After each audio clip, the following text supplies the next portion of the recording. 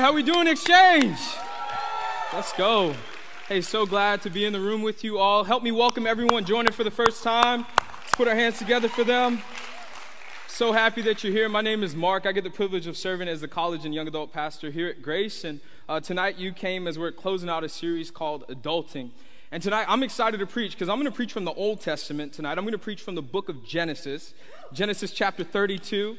We're going to go straight forward. I want to teach through tonight's message. So I just want to encourage you, pull out your notes, whatever you use to take notes, and the verses will be up on the screen. Genesis chapter 32, verses 22 through 30. It says, "During the night, Jacob got up, took his 2 wives, his 2 servant wives, his 11 sons, and crossed the Jabbok River with them. After taking them to the other side, he sent over his possessions.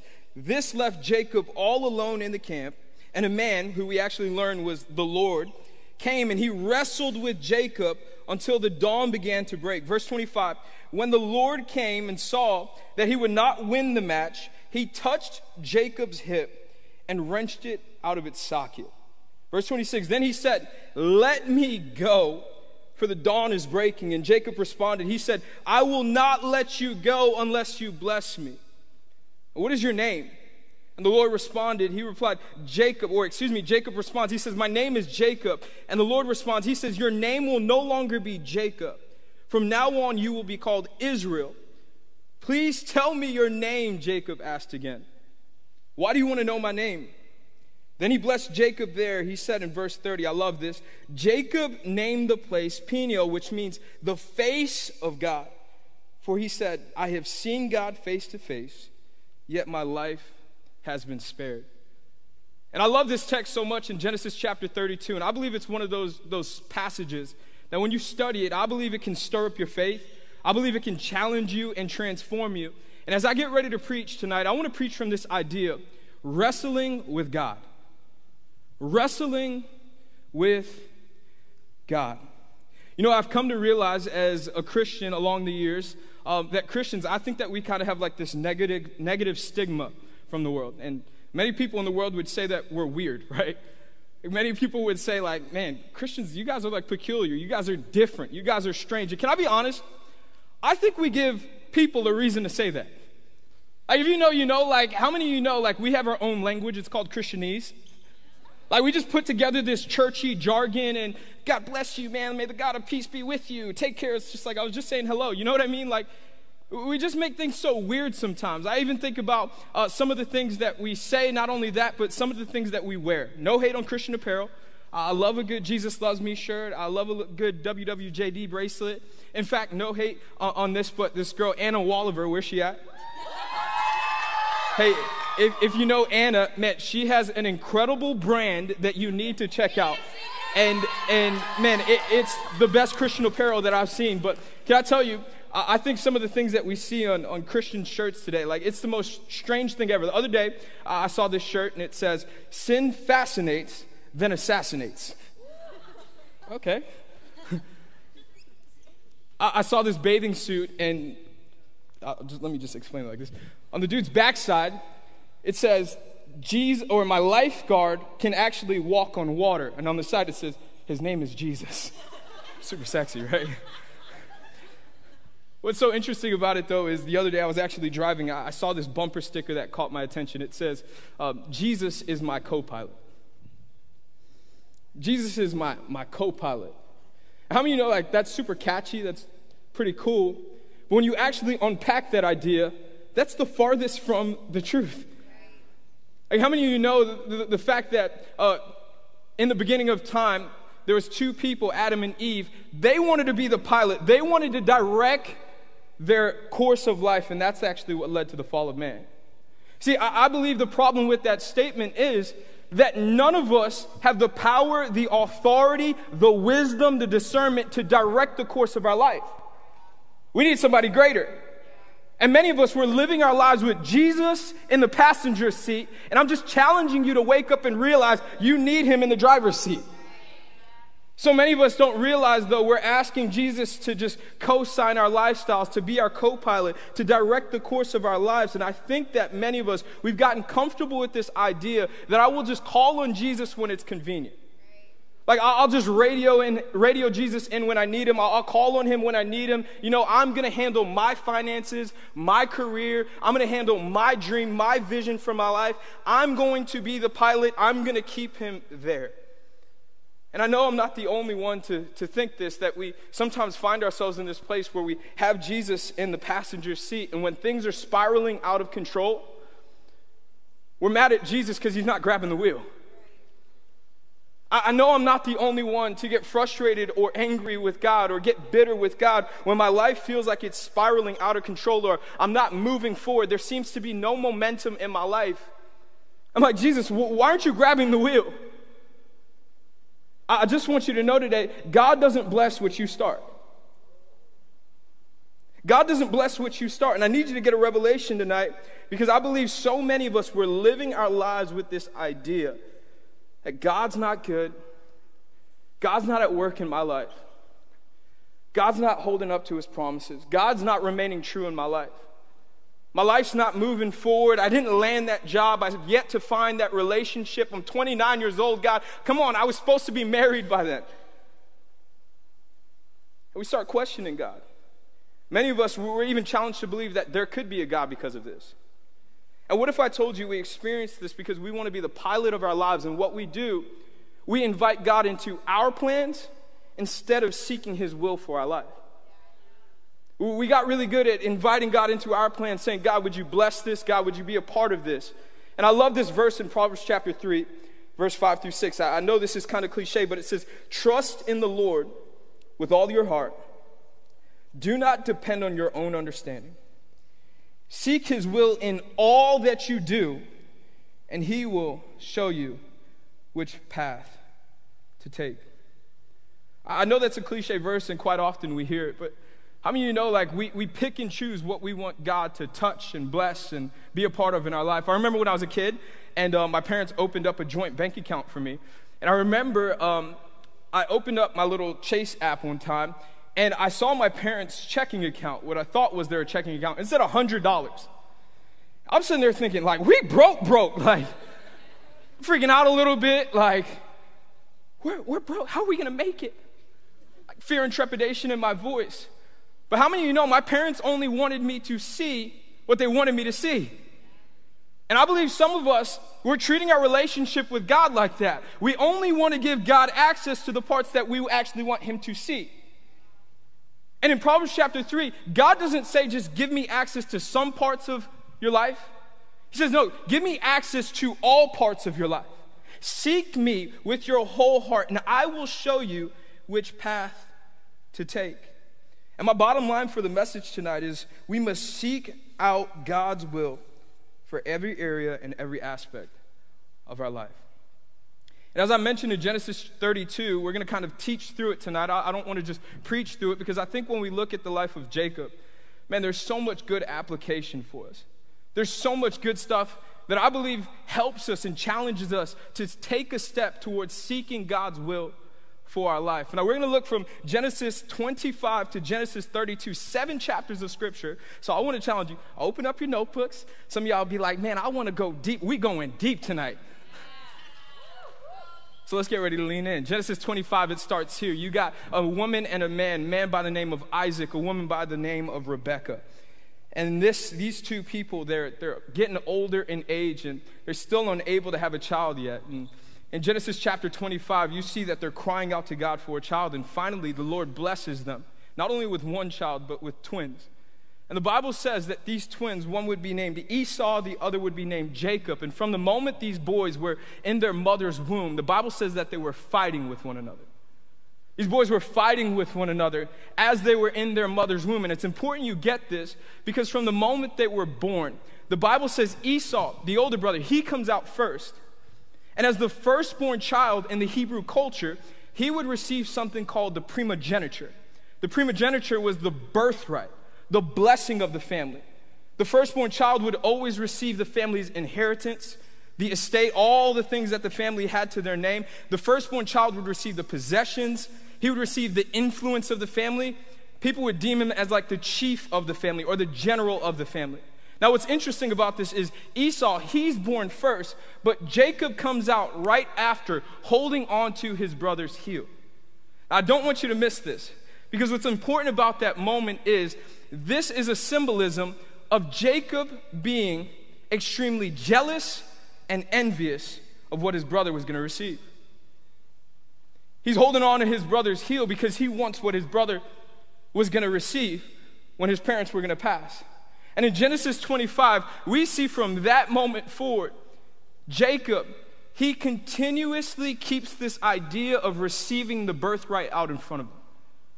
He continues to come up with a plan how he could kind of scheme and scam his brother and get his brother to turn over the birthright to him. And in this moment, Jacob's there one day, and as he's constantly thinking about this plan and trying to demise this plan, discontentment keeps on setting into his heart.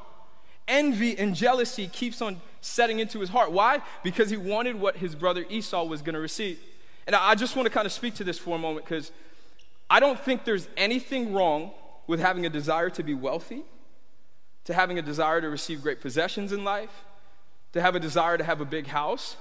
But when that's your driving force in life, you will never walk in God's will for your life. It's important you get that, because I believe many of us, we have this vision to have the big house, the nice car, 6-figure, 7-figure salary, all of these different things, and we're running after that, and our eyes are set on that, and we're not focused on what God is trying to do in the now.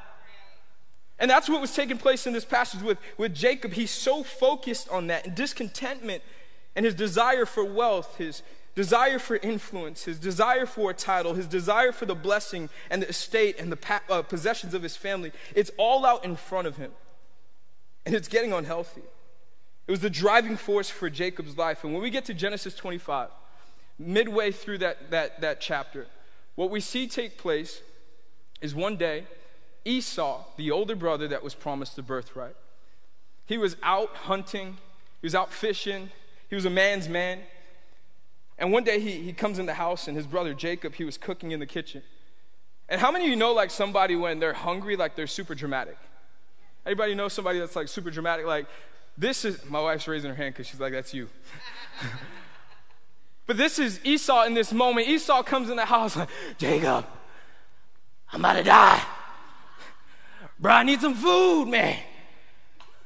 And Jacob's probably looking at him like, bro, get your act together. But he keeps on carrying on, and in this moment, Esau looks at him and goes, Jacob, just give me some food, I'm about to die. And in that moment, Jacob comes up with this plan that if I could just get my brother to, in exchange of some food, to give me his birthright, all will be good. What's crazy about it is Esau actually fell for it. Esau, he traded the blessing, he traded the birthright, he traded all of his inheritance for a bowl of stew. And in that moment, you see things drastically change in the text. But what's so crazy to me about this, I think this is a teaching moment. How many of you know when we're desperate and when the flesh is weak, we compromise so easily? How many of you know when the flesh is weak, it's so easy for us to give into compromise? And this is a picture of what's taking place with Esau. Some of y'all know what I'm talking about. Some of you are tired of waiting on God for a relationship. So you start giving your attention to people who don't deserve you. Some of you are so desperate for some attention. And I'm saying this with love as a brother, sisters. You're so desperate for attention, so what do you start doing? You start posting provocative photos on social media. Just wanting some hard eyes and some fire emojis. Some of you need to understand it is so easy to compromise your values when you are desperate and the enemy is looking for that opportunity. You got to stay firm in the spirit when the flesh is getting weak. The Bible says the spirit is willing, but the flesh is weak. That's why we got to pray in the spirit. That's why we got to stay strong in the spirit. But when you fast forward to Genesis 27, we get to a moment where Jacob and Esau's father, Isaac, he's so old at this point in his life. The Bible says he's old, so he thinks that he's about to die. He's so old that he's actually going blind. And this was the moment where Isaac, he's saying, you know what? It's time to give my son Esau his blessing. Isaac doesn't even know that Esau and Jacob had previously made this agreement. So he starts having this conversation with Esau. He's like, son, could you do me a favor? I want you to get me some food. Go kill, go hunt, go get me something fresh to eat. And when you come back, I want to give you the birthright. Jacob hears that in this moment. Jacob and his mom hear that. And Rebekah, Jacob's mom, she truly loved him. And in that moment, Jacob, he comes up with this idea that maybe I could just pretend to be my brother and I could go over to my father who can't see me and say, Dad, it's me, Esau. I'm ready for the birthright. Here's some food. And that's exactly what he does. He goes over to his father, Isaac. He goes, Dad, it's me, Esau. Dad, here's some food. Can I please have my blessing? And his father gives in. And what I love about that, I think it speaks to each and every one of us, because what I want to teach you from that is God doesn't bless who you pretend to be. You see, Jacob, he struggled to realize that God was never going to bless the person he was pretending to be. And I think many of us, we're trying to be somebody that God never created us to be. We're trying to fit in with the in crowd. We're trying to blend in with the masses when God's called you to be set apart. God doesn't bless who you pretend to be, and it took Jacob a long time to get a hold of this, but shortly after this, we see that Jacob, he takes the possessions, he takes all that he was going to be blessed with and given in that moment, the birthright, and he goes to another town. And he goes to another town, and as he's going to this new town, this new place, he actually links up with his uncle Laban, and as he's with his uncle Laban, he decides to start working a job as a shepherd for his uncle Laban. And the scriptures say, as he gets there to this new place, trying to build his wealth, trying to build his possessions, all these different things. In that moment as he's there, a woman by the name of Rachel, who was the daughter of Laban, comes walking out. And the Bible says that Jacob, in that moment, he fell in love with her beauty and her form. He fell in love with what he had seen. He fell in love with her form. And in this moment, you would learn a couple of different things. I'm not going to preach this like it's our relationship series, but this woman, she ruins his life, okay? And how many of you know when we get so caught up on the external, we miss out on the internal, and then what we start learning is we're in lust and not love, and then when we end up hurt, we're angry with God. And that's the moment that this man finds himself in. He ends up getting hurt by Rachel, but he falls in love with Rachel because of her beauty. And now he's in this moment where he's angry with God because happiness isn't on the table. He doesn't feel like life is coming together. Things aren't making sense to him. But can I just keep preaching on that vein of relationships? I think one of the things I want to speak to a lady in the room tonight is charm is deceptive, the Bible says. Charm is deceptive. Fellas, can I tell you, beauty is fleeting. And Jacob, he has to learn all of this stuff the hard way. And I love the truth about the Bible is it's life lessons for us to apply to today so we don't have to go through what Jacob went through. But some of you, you still make up your mind to say, I'm going to be the pilot of my life. I'm going to move by my will, by my desires. I'm going to do what I want to do. And then we get mad at God when we end up the same way Jacob did. I'm trying to help you and point you to the truth of God's word, because in this moment when Jacob falls in love with this woman, he realizes that this woman was no good. And I want to pause here because for the next 2 chapters, Jacob continues to just live in frustration with God. He feels like everyone's cheating him. His father cheated him, his brother cheated him, his uncle Laban's cheating him, his uncle Laban was cheating him of his money. And he surely feels like God is cheating him. And in this moment now for 2 chapters, we're going to see Jacob go on the run, live his own life, continue to make all these decisions for himself. And at this moment, he believes there's no way there could be better days ahead of him. He's like, man, there's no hope for me. There's no way God has a plan for this season of my life. There's no way God has a purpose for me. There's no way God has a vision for my life. There's no way God has promises for my life. And Jacob, he's so discontent with this season of life that he finds himself in. And I want to speak to this because I believe it's a picture of many of us in the room. Many of us, we're just discontent with the season of life we're in. Discontent with our relationship status, discontent with our job. Feel like we're going from job to job. We studied so hard for 4 years, graduated with the degree, but have yet to find the job in that field. We're going from relationship to relationship. Relationships around us with our friends aren't working out. Now we end up like Jacob in Genesis 32, where he's all alone. And when we read this passage, what I love about it is this angel. It's an angel of the Lord. It's actually God shows up in this moment. And the Bible says in Genesis 32 that God wrestles with Jacob. He takes his hip out of his hip socket and says, I will no longer call you Jacob, for now your name will be Israel, and you will be a man who leads many nations. And in that moment, Jacob comes to realize this isn't any ordinary man. This is God, because he says, I have seen God face to face, and my life has been spared. I want you to get this, because this is the moment for Jacob. This is like a reality check. I believe one of the reasons why God plucked his hip out of his hip socket was to stop him from being able to move after the things that he was chasing after. This was a reality check for Jacob. And I believe God's trying to bring some of you to a moment where this reality check sets in on your life, that God is trying to sit you down and show you, you need to stop running after the things of the world and you need to fix your focus on me. Jacob, his hip is out of its socket. This man is in pain.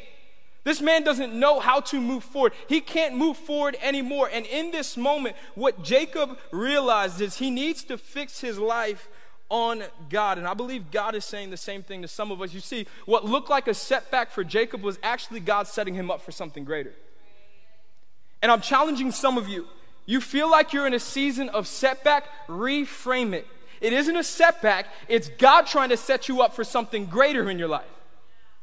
Because in this moment, what we realize is it felt like a setback to Jacob, but God was saying, Jacob, I need you to fix your focus on me. I've got something greater for your life. I want to do something in and through you. Because what does it say in verse 35, or chapter 35? He says, Jacob, you will become a great nation. You'll become a great nation and become the father of many nations. Kings will be among your descendants. See, God wanted to raise Jacob up to be the patriarch of a great nation. He wanted to raise Jacob up to be the leader of a great nation. He wanted Jacob to understand, Jacob, you've been focusing on everything other than me. I have more for you, Jacob. God's saying that to some of you in the room tonight. I've got more for you, Gabby. I've got more for you, Tyler. I've got more for you, Michael. I've got more for you, Trey. I've got more for you, Hannah. I got more for you, Elijah. Would you fix your focus on me? It's not a setback. It's me trying to set you up for something greater. Stop seeing it as a setback. God is trying to cause you to be more dependent on him. He's trying to build your faith. He's trying to stretch your faith. He's trying to draw you closer to him. And most importantly, I want you to know, as he does that, he's trying to give you a greater revelation of who he is. He's trying to give you a greater revelation of who he is, because in this moment, Jacob realizes, I can't get through this life without God. I need God. I need to seek his will. I need to seek his face.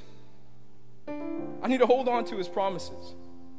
I need to keep my attention focused on him. And as I close, I really want to just give you some truth as I close out this message. Because I believe that last week we got some practical handles how to really grow up and adult and take steps in the direction that God is calling us to go. But tonight, I want to give you some truth as we close out this series. And it's going to be some statements that I want you to write down, because I want you to think about these statements. And I want you to hold up your lifestyle to these statements. Because when we look at the life of Jacob from Genesis 25 to Genesis 35, what we realize is God is not obligated to finish what we've started. God's not obligated to finish what we started. Some of us, we've been trying to get God to bless a relationship he never called us to. Some of us, we're trying to get God to bless a dream that isn't a God-given dream. Some of us are trying to force God's hand to move in an area of our life that he never even called or put before us. And this is what Jacob had been doing.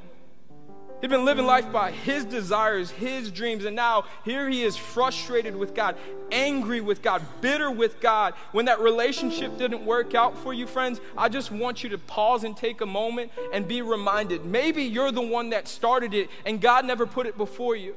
It's not God that's the problem, it's us. It's us. When we feel like we're going from job to job, maybe we never pause to get in alignment with what God actually gifted us with, what he was calling us to in life, the mission that he put before us that he's calling you to, and you've abandoned that thing for a paycheck, and you've missed out on your purpose. Some of us, we need to understand, not only is the application from that point this, some of us need to understand that we've been mistaking God's protection as rejection. God's been trying to protect you. God's been trying to protect you, but you keep stepping into your own endeavor. You keep going by your desires. You keep operating in your will. And when things don't work out, friends, it is not the fact that God is rejecting you. It is the fact that he is protecting you. You got to reframe it. You got to reframe it. The second thing I want you to get, one of the most gracious things God can do is not give us what we desire. One of the most gracious things we can do in this life, or one of the most gracious things God can do in this life is not give us what we desire. See, Jacob, I want you to get this. Jacob wanted an estate. God wanted to give him a nation. Jacob, he wanted an estate. He wanted some temporary riches and wealth. God wanted to use him to lead a great nation. And how many of you know this to be true? God always holds more for us than we will ever realize. He's in Ephesians 3:20, God exceeding, abundant, above all we could ever ask, think, or imagine. That's the God that we serve. And I think many of us, we don't realize that we try to fathom what God has for us with our finite thinking. Friends, he is an infinite God. The Bible says his ways are above our ways. We can't understand what he wants to do in and through our lives. Don't offend God with your finite thinking. He's an infinite God. His ways are above our ways. And I cannot tell you this. I can attest to this. Because many of us, what we're going to realize is we feel like, man, God's rejecting us. He's not giving us what we want or what we desire. But years down the road, you will thank God that you didn't marry that person. Years down the road, you will thank God that you didn't get into business with those people. Years down the road, you will thank God that you never said yes to that person. Years down the road, you will thank God that you never associated yourself to those people. I think about even in my own life. I played college football at FIU, and it's a smaller Division I school. I had 16 Division I offers, and I'm not saying this to boast. I could have gone to so many different Division I universities across the nation. But I thank God I didn't fall into the trap of, you know what, I'm going to dream big. I'm going to go to Florida. I'm going to go to one of these big schools, because I actually met my wife at FIU. I thank God that I didn't give in to my desire. I thank God that I didn't go to Florida. I thank God that I went to meager, small FIU, and we went 0-25 for like 2 years straight, but I met the love of my life. I thank God. But I'm just challenging some of you to think about that, because we're getting frustrated with God. We're saying, God, why aren't you moving? God, why aren't you doing this thing? Friends, he always has more for you than you could ask, think, or imagine. And I'm really passionate about this because I've met too many young adults. I've met too many people in this life who's wrestling with God, who's wrestling with the will of God for their life, who's doubting God, questioning God's goodness in their life, because they continue to make decisions to listen to the things of God. You know, I'm going to read my Bible, but I'm not going to seek God's will. I'm going to read my Bible, I'm going to listen to the message, but I'm not going to surrender my will to God. And many of us, we continue to live in this cycle where we get around the things of God, but we don't surrender to God. We don't want to give it over. We don't want to give him our full trust. And we continue to say, this is my dream, God. This is my calling, God. This is my desire. This is my career. This is my finances. This is my relationship. And friends, can I tell you, if you continue to live your life that way, you will never get the revelation that Jacob did. This is the God who sees me. This is the God who loves me. This is the God who meets me face to face. This is the God that loves me despite what I've done. This is the God who sees me. And I'm just challenging some of you today to understand his way is above your way. Don't mistake his protection as rejection. You need to really reevaluate how you're living your life because, friends, many of us, we would be so surprised. We have misplaced motivations just like Jacob. And we're constantly getting mad at God. We're getting frustrated with God. We're getting angry with God. But friends, you need to get out of the pilot's seat and you need to step into the passenger seat. Maybe for someone in the room, the simple application is this. I'm going to seek God. I'm going to trust God. I'm going to surrender my will, my desires to his will and his desires for my life. Or maybe it's just I'm going to hang my life on God's promises. Because I know his promises speak so true to so many of you, but you just don't believe it. Just as he said to Jeremiah in Jeremiah 29:11, I've got plans for you. I've got a purpose for your life. I want to prosper you. I want to give you peace. I want to give you hope for your future. I want to give you hope not only for your future, but today. I want to do special things in and through your life. I want to use you. I want to do special things in your life. He's saying that to you. But are you going to continue to seek your desires or his desires? And if you choose your desires, you're going to experience a lot more heartbreak and heartache, a lot more rejection, a lot more pain, a lot more disappointment. But when you hang your life on his promises, you will realize he is the God who is faithful to deliver on what he's spoken. He's the God who's faithful to deliver on his spoken. Come on, let's stand to our feet. I want to challenge you tonight. As we sing this song, I want you to hang your faith, hang your beliefs, hang your hope on the truth that he's spoken it over your life. He's spoken it over you today.